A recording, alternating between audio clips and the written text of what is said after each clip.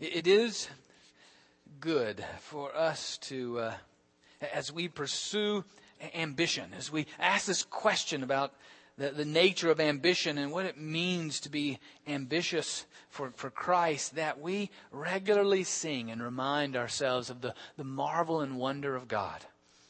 Because it's so easy in our ambition before God to think it's about us and to forget that it's really about the wonder and glory of God. And we've been on this journey together and explored even what ambition in Christ looks like, and even found in the Harvard Business Review we shared last week a new term that they coined called humbition. Which really, they weren't using it under Christ, at least not explicitly, but that ambition before God is part ambition and part humility. And so humbition, a humility and ambition, maybe even an ambition to be humble, an ambition for becoming a servant. And every once in a while, our sermons, they get on the internet and other people will listen to them and comment back. And we've got actually a little group. It's our, like to tell my colleagues, we've got a satellite church now in Nigeria. And it's some friends of the congregation, Joseph Yakubu, who you know, who's been here before, and he has some friends come. They get around the laptop and listen to the services every once in a while. But he commented back to me about this journey and looking at ambition. And this was his quote. He said, "The Word of God is the anvil upon which all our ambitions must be shaped." And I'm like, oh, that'll preach. And that is what we've been looking at. How the Word of God shapes our ambitions. That God has given us a desire, given us an ambition within us to achieve, to pursue, to have an impact. But those ambitions have to be shaped by the Word of God. So today, we're going to look at how our ambitions are thwarted. How there are ways within us or in the world that our ambitions meet with hindrances and obstacles. Things that can keep us from what God would desire for us. The events are in Deuteronomy chapter 1, found on page 138 in your pew Bible. The same story is also recorded in Numbers 13 and 14 if you want to look at that at another time. But Deuteronomy chapter 1, starting with verse 19. And here, we'll see here outlined some of the obstacles of fear, failure, comparison. Personal ambition can get in the way of God's ambition. And even success can be an obstacle. Let's pray together. Gracious God, thank you for your written word.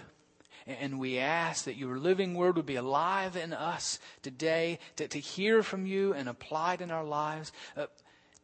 Show us, demonstrate in each of our lives and in us as a community the hindrances to having and pursuing your ambitions for us. In the name of Jesus we pray. Amen. Deuteronomy 1, starting with chapter 19. And the events up to this time are that the Israelites, Moses has come on the scene. They've been released escaped from captivity and being in slavery in Egypt. They've crossed over or through the sea, and now they're perched, just about to cross into the promised land. And that's where we meet the people of Israel. Then, just as the Lord our God had ordered us, we set out from Horeb and went through all that great and terrible wilderness that you saw on the way to the hill country of the Amorites, until we reached Kadesh Barnea. I said to you, you have reached the hill country of the Amorites, which the Lord our God is giving us. See, the Lord your God has given the land to you. Go up, take possession, as the Lord, the God of your ancestors, has promised you. Do not fear or be dismayed.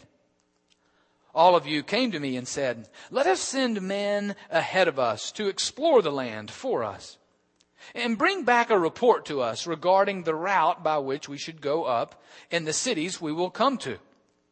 The plan seemed good to me, and I selected 12 of you, one from each tribe. They set out and went up into the hill country, and when they reached the valley of Eshcol, they spied it out and gathered some of the land's produce, which they brought down to us. They brought back a report to us and said, it is a good land that the Lord our God is giving us. But you were unwilling to go up. You rebelled against the command of the Lord your God. You grumbled in your tents and said, it is because the Lord hates us that he has brought us out of the land of Egypt to hand us over to the Amorites to destroy us. Where are we headed?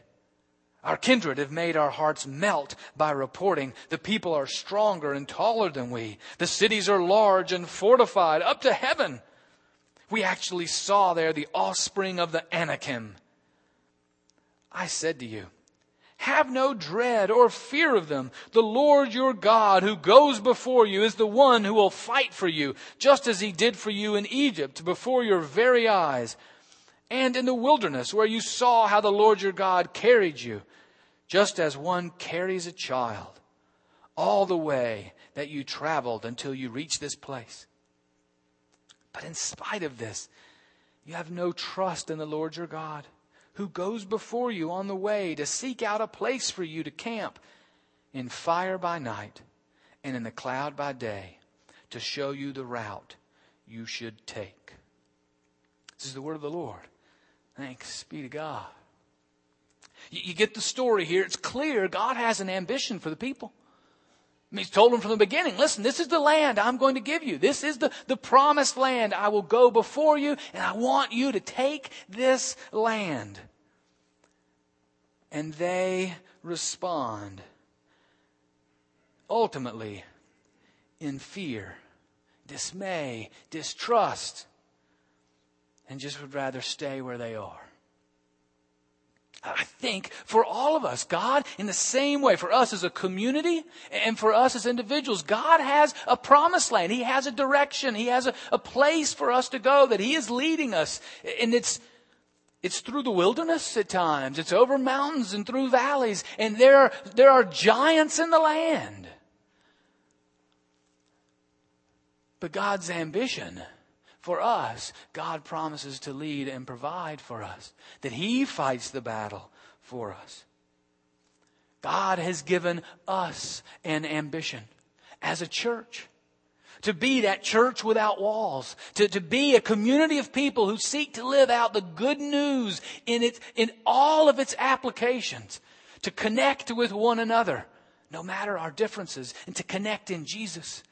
To serve the world like Jesus, no matter the cost, no matter how big the giants are in the land, and to celebrate him in all circumstances.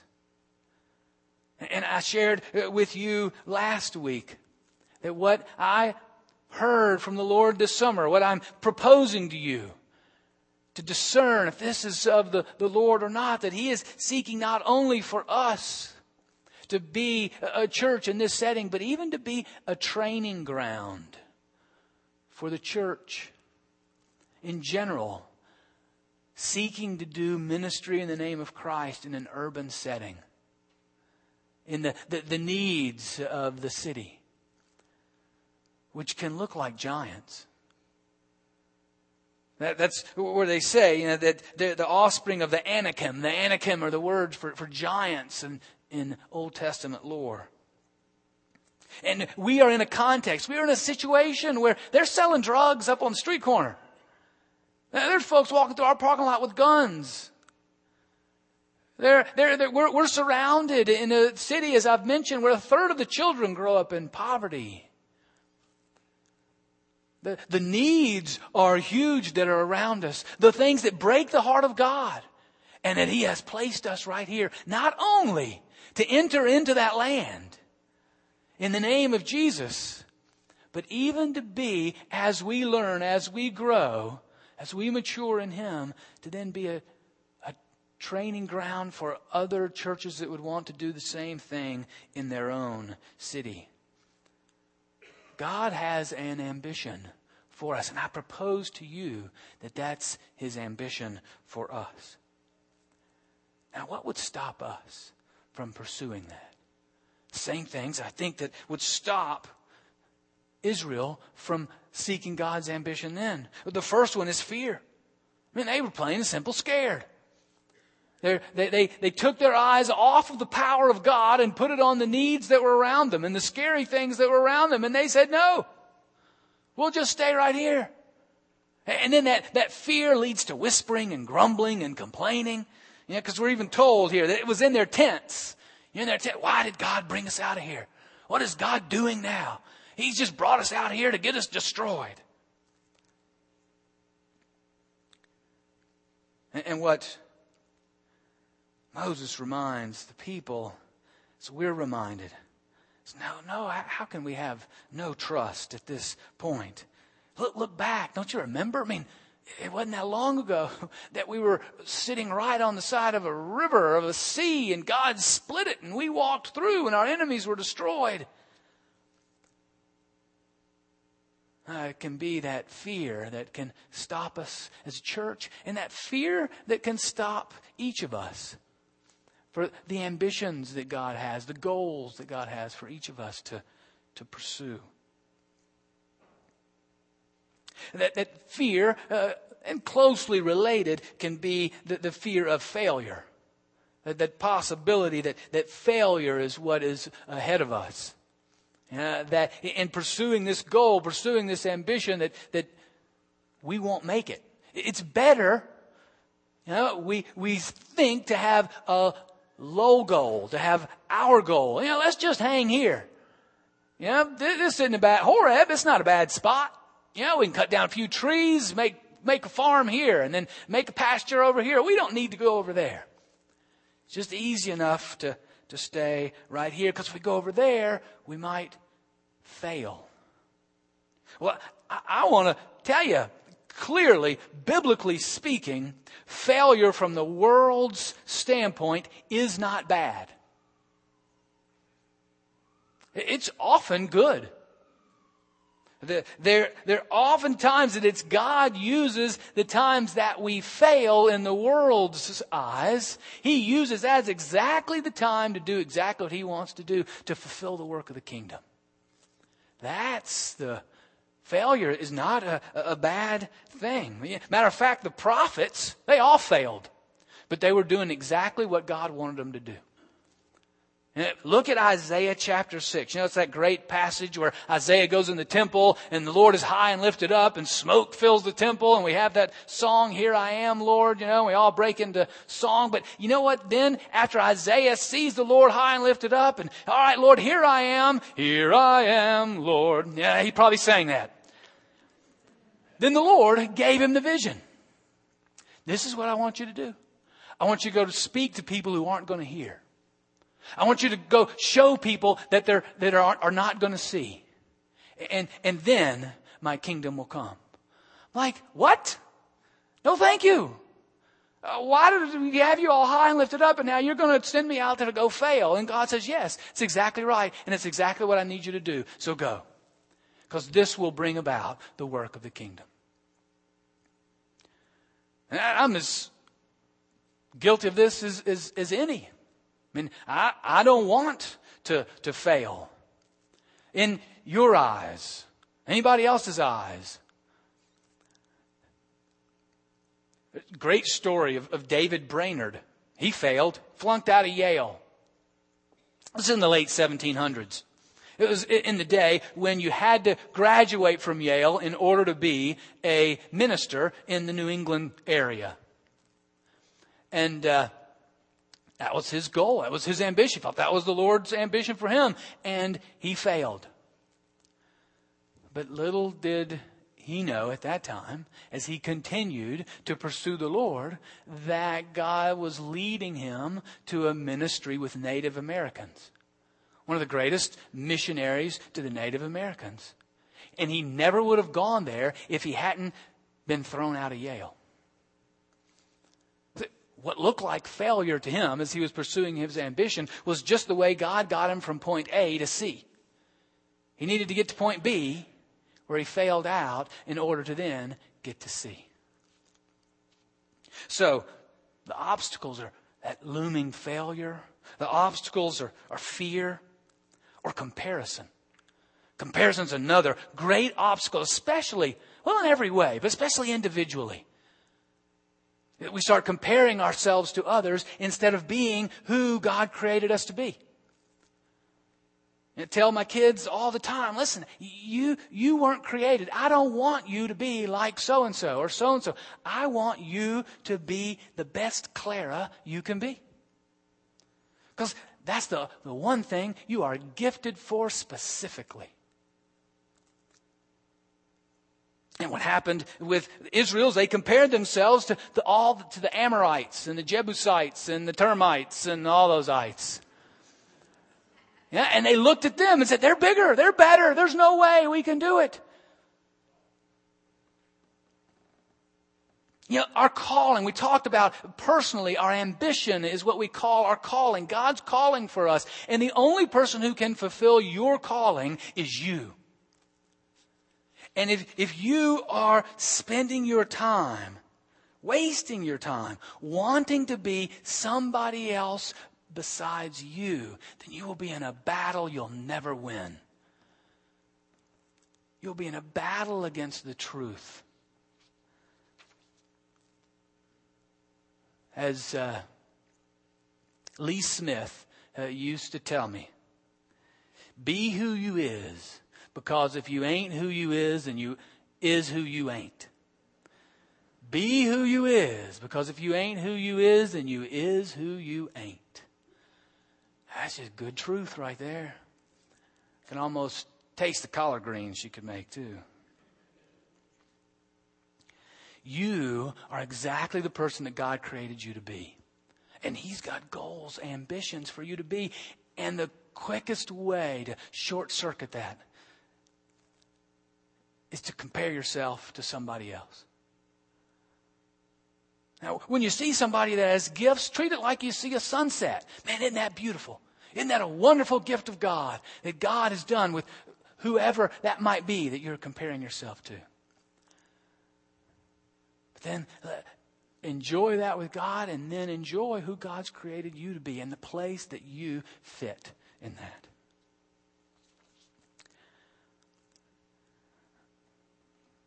Fear, failure, comparison. And we can let personal ambition take a higher priority than God's ambition. We can be, and this is a tough one, we can be pursuing what we want instead of and calling it God's ambition, instead of being in relationship with God and being sure and checking that our ambition is God's ambition. The rest of the story here is, if you finish reading, the Israelites, when they finally hear from Moses, and Moses says, man, you blew it. Why did you complain and mumble and gumble and all that kind of stuff?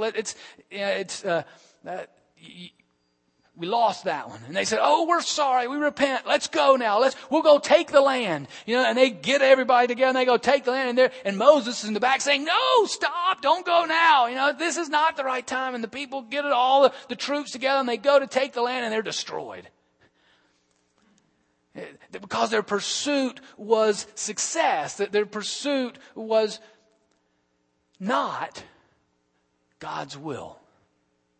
Because at that time, God was saying, well, now, don't go.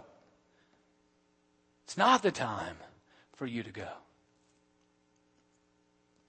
I had the privilege of serving at Marion Zimmerman's funeral on Friday. And just in finding more about Marion and talking to some of her colleagues and teachers, she was a reading teacher for years. at Chase School. And then when she came up to, and she lived at Fontainebleau Apartments over here right next to College Hill School. And then she would go over to College Hill and tutor. And yeah, she was a wonderful, simple woman.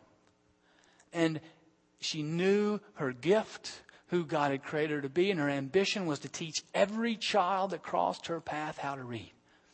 And the teachers that were around her, they were telling me, yeah, we used to say that she could teach a stick to read.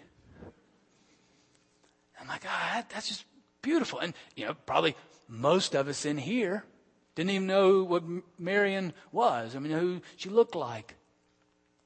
But she was serving God's ambition in a beautiful, wonderful way. And today, she's celebrating and getting to see all the different children that she helped teach to read. The final obstacle, I think, is the scariest one. And that's success. When we talk about ambition, this is why I think there's a little bit of hesitancy within us about this word. Because we know if there is ambition, and it is God's ambition, and it does lead to what looks like success, then that's the quickest way to become prideful, arrogant, and forget that it's about God. And last week, when I shared what is, I think, a bold ambition for us to be a training ground for ministry in an urban setting, I had a couple folks rightfully say, ooh, man, be careful with that. We've got a history here of arrogance. We've got a history of pride here. And if, that's scary to put such bold ambitions before us. And I said, you're right. It's not a reason not to put God's ambition before us, but it is a very good reason to be sure that we're regularly in tune with Him. Yesterday had a wonderful, fun celebration at the wedding of Barb and Mike Enderly. And I really did have a good time with that. I mean, it's hard to mess that one up. Just with their stories and just how God had brought them together out of the grief and loss and pain of losing their first spouses, and now coming together and meeting at a deacons meeting, and might be a good recruiting tool for deacons, huh? And afterwards, I had a number of really kind, nice people say a lot of positive things to me, and even had some folks who were unchurched come and say, I don't really have a church. And it's always fun in those conversations because, people are really unsure, just how safe am I really? Can they really share what's going on in their lives? But that's extremely encouraging. And so I got in bed last night and just heard a whisper, and it wasn't my wife. But a whisper of saying, remember, this isn't about you. You're about to preach tomorrow about the obstacles to ambition.